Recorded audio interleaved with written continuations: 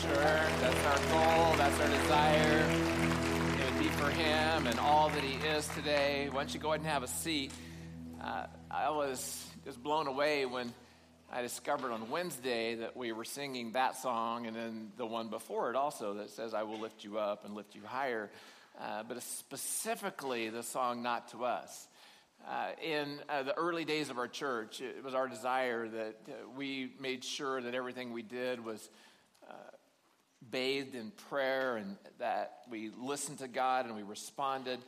And it was really our heart's desire that it would all be done in a way, everything we did was done in a way that we would just point people to Jesus and that he would get the glory. And back when we were planning this building, we were over at the Vets Hall. We actually produced a CD, and we put on that title, that CD, Not to Us, because we just wanted to remind ourselves as we started the process of coming here that when we did get here, it would still be about him, and it wouldn't be about us, it wouldn't be about this, but it'd be about him getting glory. And so that all that we would do would be done in such a way that we would be able to show our world through our actions, through our hearts, that God is real and that God loves them and that God is for them in such a huge way. And I just don't think our world gets that message, especially from the church. I think that the world gets the message from the church is that God is against them, and because that's the church's message many times. And so what we want to do today is we just want to realize that it's all about bringing him glory. Now, the key is, if we're going to be able to bring him glory, is that we have to be in sync with him, right? And so as we live our lives, if we're not in sync with him, then what we're reflecting is not going to be an accurate representation of who he is, right? And so what we want to do today is we want to look at how can I be in sync with him totally, be clean from sin, so that as I'm going out into my world, that I'm reflecting him and his glory. And so what we're going to do is this awesome, just leading us to in this series of Babylon. We're in Daniel chapter 9 this week. And when we get to there, we're going to look at this prayer that Daniel prays. And it's a prayer of confession and repentance and cleansing. And that's what we get to do today. You know, I don't know what you came expecting today, but today is a time of prayer, confession, repentance, and cleansing. That's what we're going to experience today together. And so we're going to end up with communion. So I want to invite you, if you would, if you have your Bible, to go ahead and open to Daniel chapter 9. Also, you can pull out the message notes out of the program. They look like this, and that you'll just be able to follow along. I put as many of the verses on here as I could from Daniel today. There's a lot in that chapter that we could look at. We're going to look at the first 20 verses as we go through this time today. As I said, it's about prayer. And what we're going to do is we are going to learn how we can pray when we've sinned against God. When we've sinned against God. Now, as you read the Old Testament, you discover that there are many awesome characters in the Old Testament. And, many of them, we see their flaws, their shortcomings. We see their struggles, their difficulties, their discouragements. And oftentimes, as we're studying these individuals, we see that they were people of prayer. And so they had certain prayers that allowed us to see into their heart and into their character. And so as we were thinking about what are we going to do this fall after this series, is that, kind of the idea is that I knew I wanted to talk about prayer this fall, again, like we did last fall, but how do we come at that? And so because we're going to do the walk through the Bible on October 4, and I just want to say, hey, gear up for that. If you've never been to this, it's an awesome experience. If you've been, you want to come and just get a review. And we're going to walk through the entire Old Testament in about 6 hours on a Saturday, okay? And you're going to get a great overview and understanding of the Old Testament.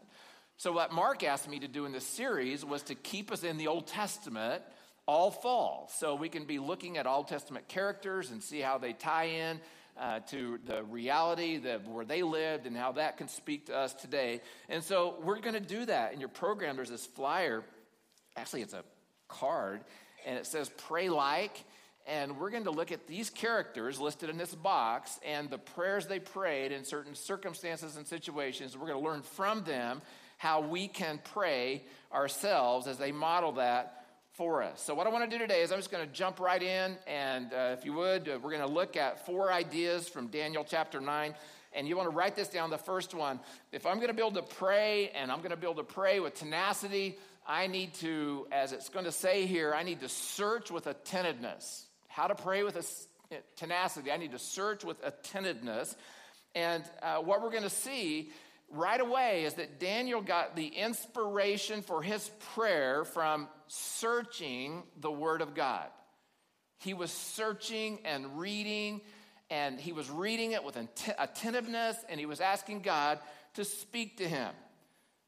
So when things are going tough, and you got to know that in Daniel's life, things had gone tough up to this point. The number one thing we want to know when things are tough is there hope? Is there anything for me or anyone for me? And the best place to hear a word of hope is in God's Word.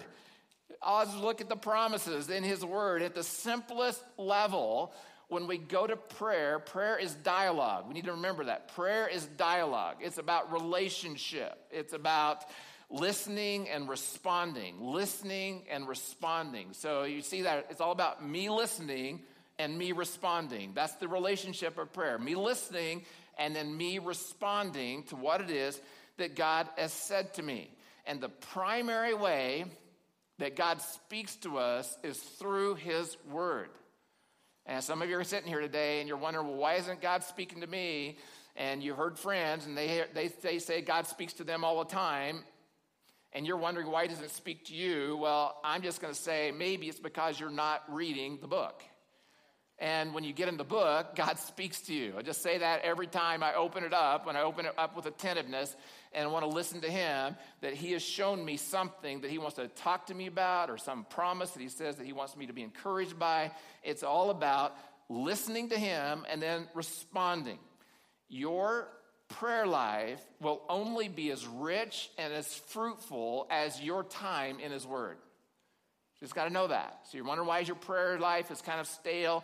It's possibly because your time in the Word, in the Bible, is stale, and that you need to be looking with attentiveness and expectation every time you open up this book for what God is going to say to you.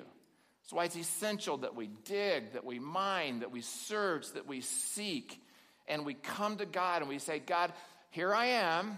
I'm your servant. Speak to me. As we read, and we listen and we respond. It's all about dialogue. We listen and respond. And this is what it says in Daniel 1. Here's how we know Daniel did this. During the first year of the reign of Darius the Mede, I, Daniel, learned from reading the Word of God, as revealed to Jeremiah the prophet, that Jerusalem must lie desolate for 70 years. So just to kind of know, just where we are in the chronology of where we've been in this book of Daniel so far, is that the first 6 chapters of Daniel are written in order, and they follow the time chronology of Daniel and his life. The last 6 chapters are written out of order, and they're written in the order of the experiences that Daniel had, and visions, and then opportunities that he had to hear from God. So this one that we're reading today in Daniel chapter 9 was actually an occasion that Daniel experienced between Daniel 5 and the handwriting on the wall that we looked at, and Daniel 6, when we talked about Daniel's discipline last week and desperation and being in the lion's den. So this happened between those times, closer to Daniel 5 than actually Daniel 6. So what we know is Daniel's been in captivity or exile for 68 years. He was taken into captivity when he was about 15, so he's about 83 years of age here when this was written, when these words were penned. And what we learned last week is, you want to go back, if you weren't here last week, you really missed an awesome experience as we walked through the Daniel and the lion's den and Daniel chapter 6, and we learned that the key to Daniel's life and then his being able to hear from God and respond to God and be able to stand up when he was being told that he shouldn't bow down to God, and he did bow down to God. The key to that was his disciplined, private devotion. Disciplined, private devotion. And what we know from, Kim's talk last week, as she talked about Daniel 6, is that the times of devotion were full of 3 times a day prayer and reading the Bible. Now, they didn't have the Bible as we have it, okay? Just know that when we say the Bible, we're talking scrolls, we're talking pieces of parchment. What they did have, they'd put together, and he was reading from the scroll, this would be a scroll now, of Jeremiah, as Jeremiah was prophesying, as God was speaking through him to the children of Judah, Israel, about what was about to happen in captivity, and then giving them words along the way. So we know he was reading Jeremiah 25 or 29 when it came to the idea here that it would be 70 years. So I'm going to read Jeremiah 29. It's on your notes.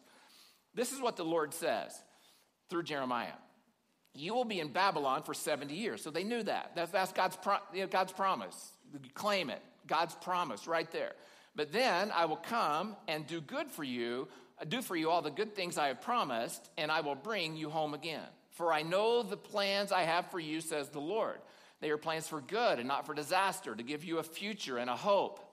We all know that verse, right? And we usually use that verse out of context in so many ways. I believe it can be used as a promise to us that he's going to work on our behalf. But also in context here, he's talking about how he's got plans for us out of rubble, out of ruin, out of those desperate situations that we can be in. He says, I will listen if you look for me wholeheartedly. So that's what I mean about attentiveness here. I'm looking for him wholeheartedly. You will find me. I will be found by you, says the Lord. Then I will end your captivity and restore your fortunes. I will gather you out of the nations where I sent you and bring you home again to your own land. It was a reassuring promise. Daniel read that day. And so what we can understand is when I am the most discouraged, I need to look for God's promises to lift me up. Look for God's promises now that I can take to him in prayer. I have a quote here from a man by the name of Sinclair Ferguson. And this is what he says about this whole idea. He says, secret of prayer is that we should ask in accordance with God's will. So how do I know God's will? Right here. So I ask in accordance with God's will. The prayer of faith asks in unwavering faith for what God has already promised to do. So we search the book and we see that God's answers are always bound in his promises. Bound up, tied together in his promises. So the first thing we have to do if we're going to be able to pray prayers of great faith and tenacity when we're in difficult circumstances and situations is that we need to search and listen. We need to search and listen. We need to go to him with attentiveness. Okay, now the second idea, we're going to move on and get to the really kind of what I think is really the meat of what we're talking about today, is the second idea is I need to respond with helplessness. Respond with helplessness.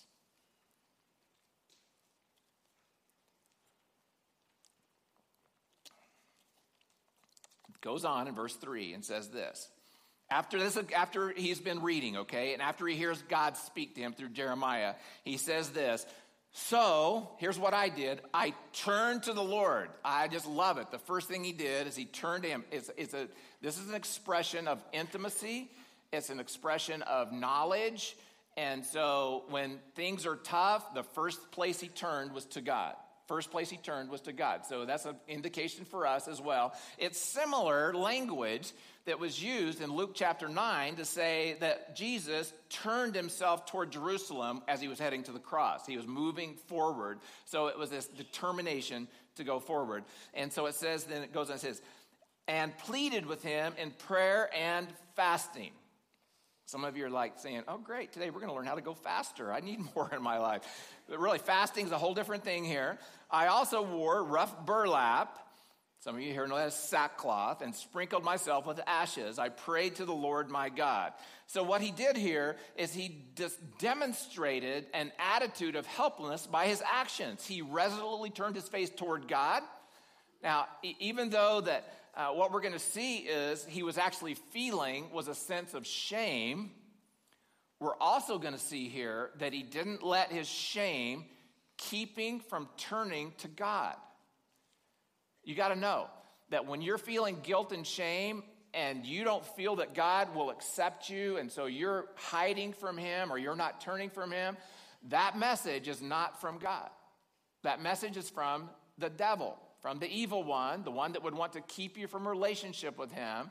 And what Daniel shows us here is that even when I'm feeling guilt and even though when I'm feeling shame, the source of hope is now to turn to God for freedom, the one who can help me overcome my guilt. And so then he began pleading and praying with fasting and with these prayers. And he's showing us, these are strong words that show a longing to be with the one who he knows can rescue him.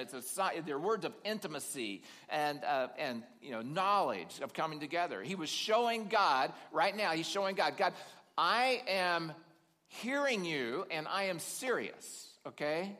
I need to deal with my sin.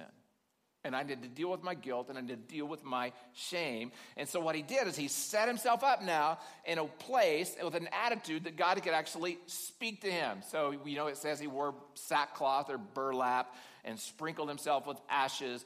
These are signs of humility. These are signs of humility. All of this was showing his helplessness before God, which is an attitude. And then his choice of words takes this idea of helplessness even further. His choice of words, and this is what he says. He says, I prayed to the Lord my God. I just want to pause there. When he says, I prayed to the Lord my God, the name for God that he uses here helps us to understand how helpless he saw himself. He uses the word Adonai. Adonai is a term for God in the Old Testament, and it best, speaks of the idea that God is in charge, that he is Lord, which means he's in command, he's over all things, and he is in charge. It means that he's the ruler and he's the owner of the universe, which means he can do all things, and because he can do all things, I don't have to. And I actually can't, and I'm helpless right here where I am. No matter how hard things get, no matter how evil things appear, no matter how distant God feels, what Daniel says by using the term Adonai, he's always present and he's always in control. As one person put it, Daniel shows us that God is large and in charge. He is large and in charge. And so we can trust that that's who he is. He's sovereign and in complete control of all things. So what he does when he says Adonai, he's actually saying, I'm humbling myself before the Holy One who is in control of all things. And he's really responding. He's saying, I am helpless.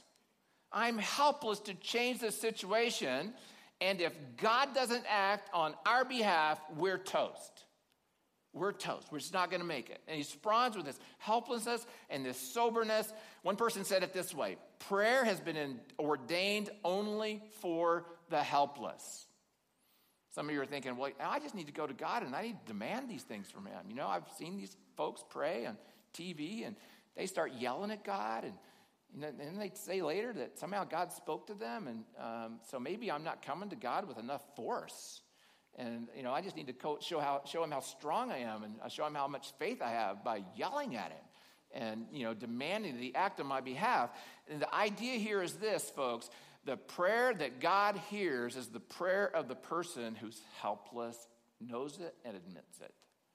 Knows it and admits it and comes before God in that way, because prayer and helplessness are inseparable. And I can't wait for, August 31st to start this series on Pray Like. And every week we're going to talk about how here's a helpless person who prayed to God. And we're going to look at the helplessness and then how God responded and how God came through. Okay, turn your notes over. And let's look at the third key, and it's this: confess with contriteness. Confess with contriteness. I love the word contrite. And the Bible says that a contrite heart talks about that. Well, I looked it up and went to an International Bible Encyclopedia, and this is what it says about contrite or contrite heart. A contrite heart is one in which natural pride and self-sufficiency have been completely humbled by the consciousness of guilt. Consciousness of guilt. The Hebrew and Greek words for contrite, they often, referring to the picture of someone who's crushed, someone who's crippled, someone who's broken. And the idea of a contrite heart is a conscience that's crushed by the weight of guilt. I'm not going to ask for a show of hands about how many of us have felt that, but I would say all of us have felt the weight of guilt. See, a person is contrite when he or she stops justifying his or her wrong choices and awakens to the depth of their sinfulness. Now, this goes against our culture's teaching about self-esteem and positive thinking and optimism. It goes totally against that. Is that a contrite heart is someone who understands their sinfulness and the depth of it, and then, this is even going to get harder, humbly accepts God's judgment and condemnation of that sin. Aren't you glad you came today? This is not where we want to be, is it? But we're getting to the good news, okay? Is that I'm willing to admit humbly my state, that I have sinned against a holy God, and I deserve all that he would give to me because he is righteous. See, a contrite heart doesn't offer up excuses. It doesn't try to shift blame onto someone else. It fully agrees with God about how evil it is. A contrite heart then throws itself, because it knows it can't do anything about this, it's helpless, throws itself on the mercy of God, knowing that it deserves nothing but righteous judgment. So that means that when we're confessing, we're not just coming to God because of the consequences of our sins, right? Sometimes the consequences drive us to God. And what God's wanting us to do is he wants us to come to him because of the rebelliousness of our sin, the state of sin. That's why he wants us to come to him. Now, we do come because of consequences, and we feel those greatly, but he really wants us to come because we know we've sinned against a holy and righteous God. And he wants us to come before him. And Daniel realized that in his readings from Jeremiah, that the whole nation was in captivity because of their unwillingness to listen to God's commands as he called them to live as children of the Most High God. He realizes that they were receiving a just punishment for their unwillingness to bend their knees and live out their part of God's covenant that he had given them. And that then drives Daniel to his knees. This is why he puts on sackcloth or burlap. This is why he covers himself with ashes. This is why he doesn't eat. Because he realizes that he is a sinful man. His nation is a sinful nation. And then it says, I prayed to the Lord my God and confessed. Now, here's where we're going. Daniel is switching gears here. Up until now, he's talked about I, and now he's going to talk about we. So he switches from personal to national. Personal to national at this point. And I'll just say this, folks. I believe that we all have, I'm going to talk about this in a moment, we all have responsibility and we all need to come before him personally. And yet I do also believe that there are times that God calls us to come before him and confess the sins of the nation. The sins of the nation against a holy God. And he goes on now and he's confessing the sins of the nation. And so I just really think we need to, reflect on what he's coming at. He's coming with humility, and he's coming at this attitude of helplessness. And instead of looking out and saying, it's all everybody else's fault, it's all everybody's fault, what he does is he says, no, what I'm doing is I'm looking in the mirror, and I'm realizing my part in this difficulty. Okay, that's what he's done. He's looked in the mirror. He realizes that what is true about him, and it's also true about the nation. And so he's taking responsibility for what's in the mirror, and he's praying for what's outside, and he's looking at. So he goes on, he talks about, this is what he says. He says, we have sinned and done wrong. We have rebelled against you and scorned your commands and regulations. We have refused to listen to your servants, the prophets, who spoke on your authority to our kings and princes and ancestors and to all the people of Israel. Lord, you are in the right. Would you underline that? You are in the right. But as you can see, our faces are covered with shame. This is true of all of us because we have sinned against you. We have not obeyed the Lord our God, for we have not followed the instructions he gave us. All Israel has disobeyed your instruction and turned away, refusing to listen to your voice. We've refused to seek mercy from the Lord our God by turning from our sins and recognizing his truth. Therefore, the Lord has brought upon us the disaster he prepared. The Lord our God was right to do all these things, for we did not obey him. Now, you got to know here what Daniel's saying when he uses the word right here twice. He's saying that the Lord is right to judge us. And in righteousness, he will declare what is not righteous and what is righteous. So he's coming at it. And being right here, it means that he's just. And so when he declares a judgment, it's because he means it, okay? And we can trust him. And that we know that he gave commands, as he said here, and they've not kept the commands. And so the judgment they are receiving is right. It is just. Now, just think about this. How would you like to live in a land where the judges made up the laws on the spot? So they, whatever it was, they came in, you found that you did something, you got before a judge, and he starts making up the laws on the spot, and he determines who's right and wrong based on the whims he has. Well, God doesn't do that. God determines who's sinned and who's not by his righteousness and by his commands that we live out. Okay, goes on to say this. We did not, here's the key, we did not obey him.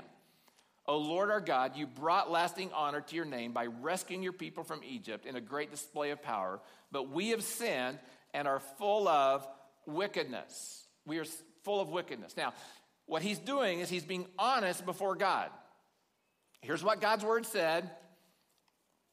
Here's who we are, and I'm going to be honest, contrite, and I'm going to confess my sin and acknowledge that what God says about me is true, even though everything within me wants to fight it. C.S. Lewis says it this way. We must lay before God what is in us, not what ought to be in us. What is in us, not what ought to be in us. And what he realizes here is that God is both righteous and merciful. He goes on, it says that. He says he's just and he's forgiven. And he was just to send the curses he did. And he's now calling out for his mercy and forgiveness. Okay, so now let's get to this last idea. And we're going to move in this time of communion today as we confess together. It says that last idea is this, is I need to ask with hopefulness. So, I come to this whole idea. I look in his word. I search with attentiveness. I admit my helplessness. I confess with contriteness. And now I'm in the place where I can ask and petition God and come before him with my supplications. Now, what do we usually do when we pray? We start with what? Asking. We start with, God, I need, God, I want, God, please do this, God, do this. Well, what Daniel's showing us is a pattern of prayer that when we get to the place where we're clean before God, now we're in the position to ask from God. And so he asks from God in these next verses. I included several verses here, so if you have your Bible, it might be hard to follow along, that talk about his ask. He says, okay, you are a great and awesome God. You always fulfill your covenant and keep your promises of unfailing love to those who love you and obey your commands. So he's calling out to God's faithfulness. The Lord our God is merciful and forgiving, calling out for this mercy and forgiveness that he knows they need, even though we've rebelled against him. Now, here we go. In view of all your faithful mercies, Lord, please turn your furious anger from your city, Jerusalem, your holy mountain. So he's declaring what he knows God can do when God's people come before him in contrite confession and repentance. And he's saying to God, you can choose to forgive me. You can choose to forgive your nation. We do not deserve forgiveness. What you say is right. What you say is just. We have sinned against you, a holy God. We didn't listen to your prophets. We didn't listen when you gave us a chance. And here we are, and we're in this dire straits and consequences. But God, I'm calling out because I know you personally, and I've discovered that you are a God of mercy. And the word grace is not in this, but you are a God of grace. You are a God of forgiveness. And I'm calling out to you because he knew God's character. And so he was praying out of his knowledge of God's character in this place. It's about intimacy. Daniel was just saying, God, you're just, you're righteous, you're large, and you're in charge, you're holy, and you're clean, but you're also loving, and you're forgiving, and you're merciful, and you're faithful. So God, restore us. Restore us. Not so that people look at us and say, hey, look at what they did. But so that people look at us and say, hey, look at what God did as he restored his people. And he goes on and says this in verses 17 through 20. O our God, hear your servant's prayer. Listen as I plead for your own sake. Now, is he like bargaining with God here? No. What he's saying here is this. He's saying, as you forgive your people, as your people are lifted up, others will look at your people and they're going to say, how did they pull themselves out of that mire? And then they'll realize they couldn't, and they'll realize God did it, and then God will get glory and honor in this situation. Oh my God, lean down and listen to me. Open your eyes and see our despair. See how your city, the city that bears your name, lies in ruins. We make this plea, not because we deserve help, but because of your mercy. The Old and New Testament goes on and makes it clear that we can do nothing to earn God's favor. So we don't deserve your help, but we're crying out for your mercy. Oh Lord, hear. Oh Lord, forgive. Oh Lord, listen and act. For your own sake, do not delay, oh my God. For your people and your city bear your name. And then he says, I went on praying and confessing my sin and the sin of my people, pleading with the Lord my God for Jerusalem, his holy mountain. So he continued to pray and continued to be in this position of prayer before God. Asking God. Here's what he asked God to do. This is why it was so important to me that we ended up with this song, Not to Us. And the music team had no idea where this, Daniel was going at this point, or where I feel that God led us to go to. But the idea is this. He's saying, God, I'm asking you to set your people free from the curse of their sin. And as they're set free from the curse of their sin, your name will be lifted up.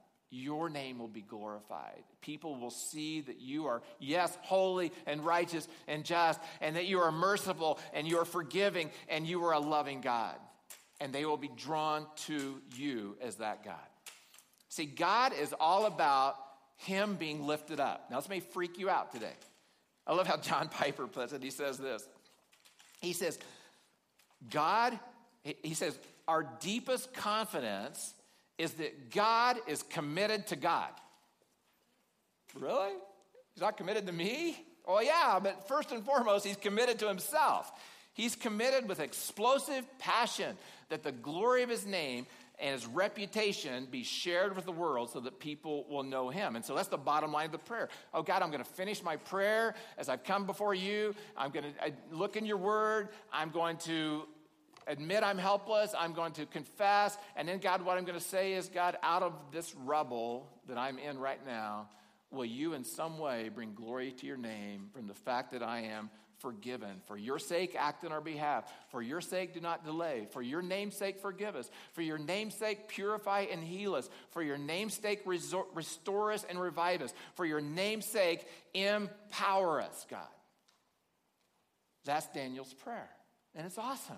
Now, I'm going to ask our ushers. Ushers, you go ahead and move into place. I'm going to talk just a little bit more while you're getting set. So move into place, grab your trays, and then just stay there just a minute, because I want to just talk a little bit about what happens as Daniel prays. Daniel goes on to let us know that God responded immediately to the prayer, and he sent out the angel Gabriel with his answer.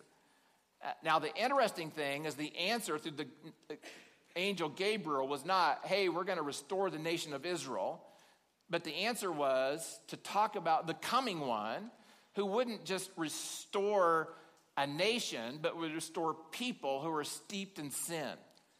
So Gabriel goes on and points forward past Daniel's day to God's ultimate plan for redeeming his people. And Gabriel was pointing forward for us to the coming of the Messiah, the coming of Jesus Christ. And then he goes on to say that when that Messiah comes, he will bring an end to our rebelliousness. He will bring an end to sin. He will bring an atoning for guilt. He will bring everlasting righteousness. He will seal the vision and prophecy, and he will anoint the most holy. So that's what Jesus will come to do. And then in 2 Corinthians 5, I'm going to put this verse up here. We're going to look at it as we're getting served communion for just a little bit. This is what it says about Jesus. For God made Christ, who never sinned, to be the offering for our sin, so that we could be made right with God through Christ. So what I'm going to ask you to do, I'm going to ask you right now, if you would just bow your heads, and our ushers are going to start serving communion. And as they start serving communion, I'm going to ask you to listen to God right now about the state of your heart and whether there's sin in your heart. I'm going to ask you to not push him back, to deny it, to blame someone else. I'm going to ask you if you'd be willing to just admit, I did it, and that you would, with contriteness, confess that sin, and that you would talk to God about your plan for repentance or changing, and then you would just let him bathe your soul before we have communion with his forgiveness, with his cleansing. If you've never said yes to Jesus Christ as we're being served, go ahead and take the elements, because if you're willing to pray with me and say yes to Jesus Christ today, that you want to be forgiven by him, that you want to be cleansed, that you know that you have sinned as well, and that you want to be with him. Jesus, we thank you. As much as we understand, we know that you've forgiven us through your death on the cross. You made it possible, and we all want to be bathed in your righteousness. We want to know your forgiveness, Jesus. I thank you for your people. I thank you for your word. And now as we just listen to you, I pray you would speak.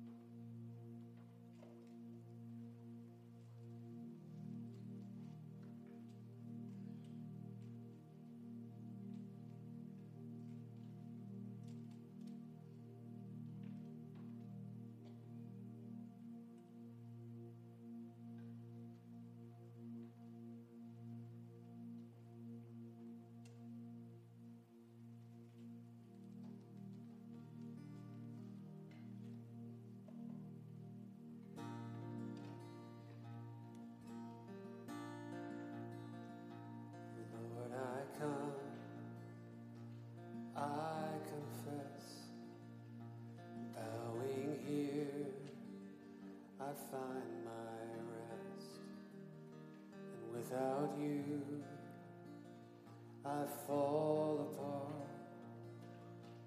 You're the one that guides my heart.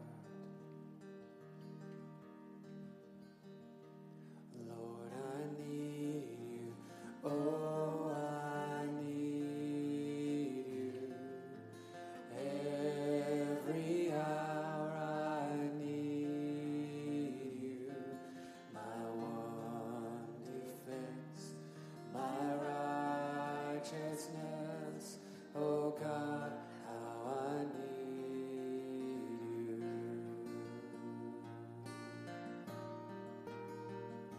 Where sin runs deep, your grace is more. Where grace is found is where you are. And where you are, Lord, I am free. Holiness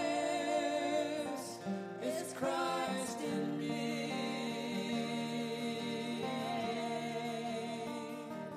Lord, I need you. Oh, I need you. Every hour I need you. My one defense, my righteousness. Oh God, how I need you. So teach my soul to rise to you when temptation comes my way, and when I cannot stand, I'll fall on you. Jesus, you're my hope and stay.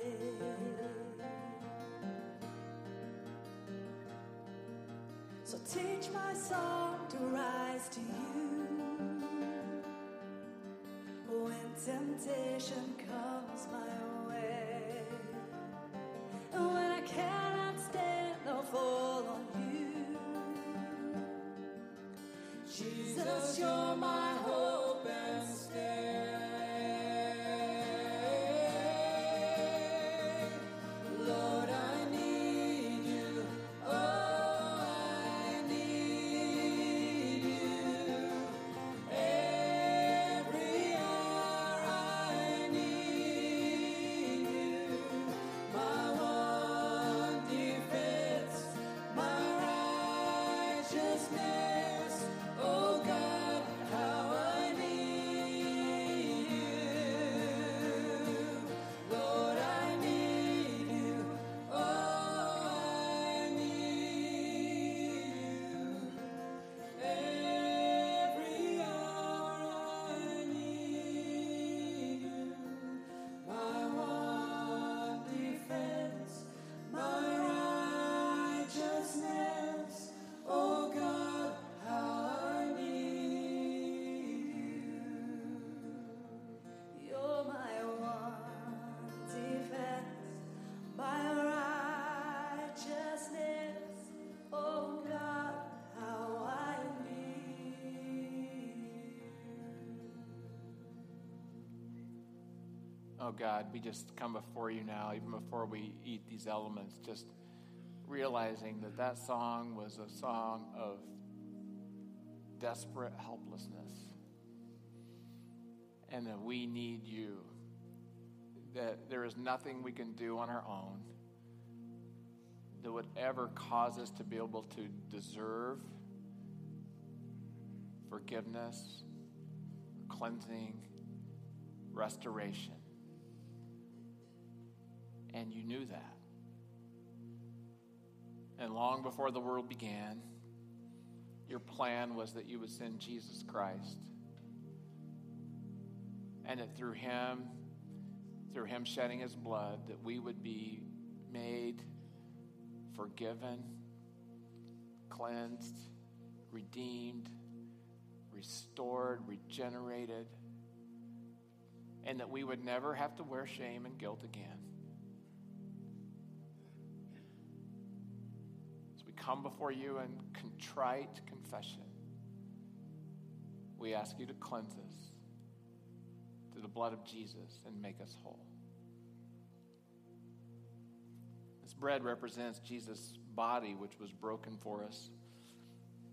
And on the night he was betrayed, he broke some bread like this, and he gave us to disciples, and he said that we should eat this, and we should remember that his body was broken for us. That God is righteous, and God is just, and that someone had to take the punishment for sin, and Jesus took our punishment on his body. He took the punishment for our sin. So as you eat this, would you thank him so much with gratitude and humbleness for what he's done?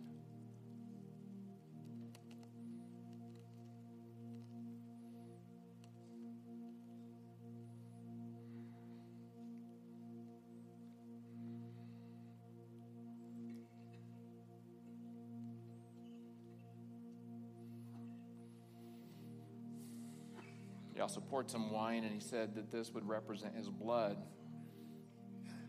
which would be shed, that would enter in a new covenant that wouldn't be based any longer on our works or our efforts, but be based on what he's done for us on the cross, and his blood would seal that covenant, that we would have new life with him. As you drink this, thank Jesus for what he's done.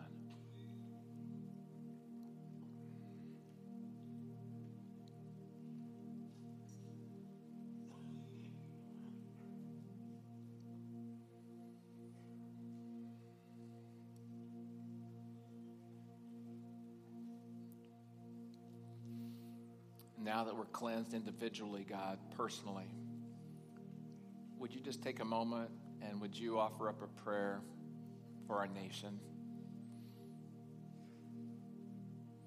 Confessing the sins that you know, that you see, maybe even you've been part of. Just for a moment.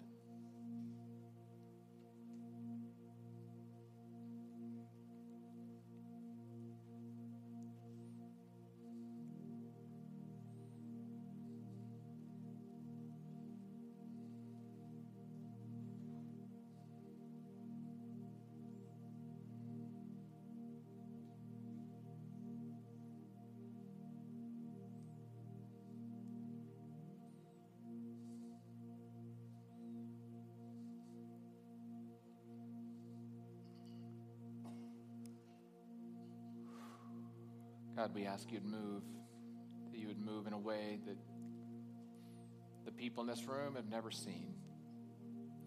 In a national way that would bring revival, that would bring restoration, that would draw souls to you, that we would become a nation who would live out the love of Christ wherever we go.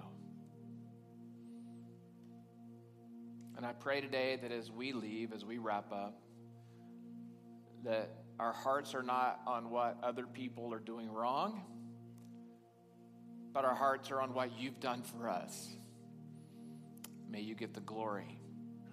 It's in Jesus' name we pray. Amen.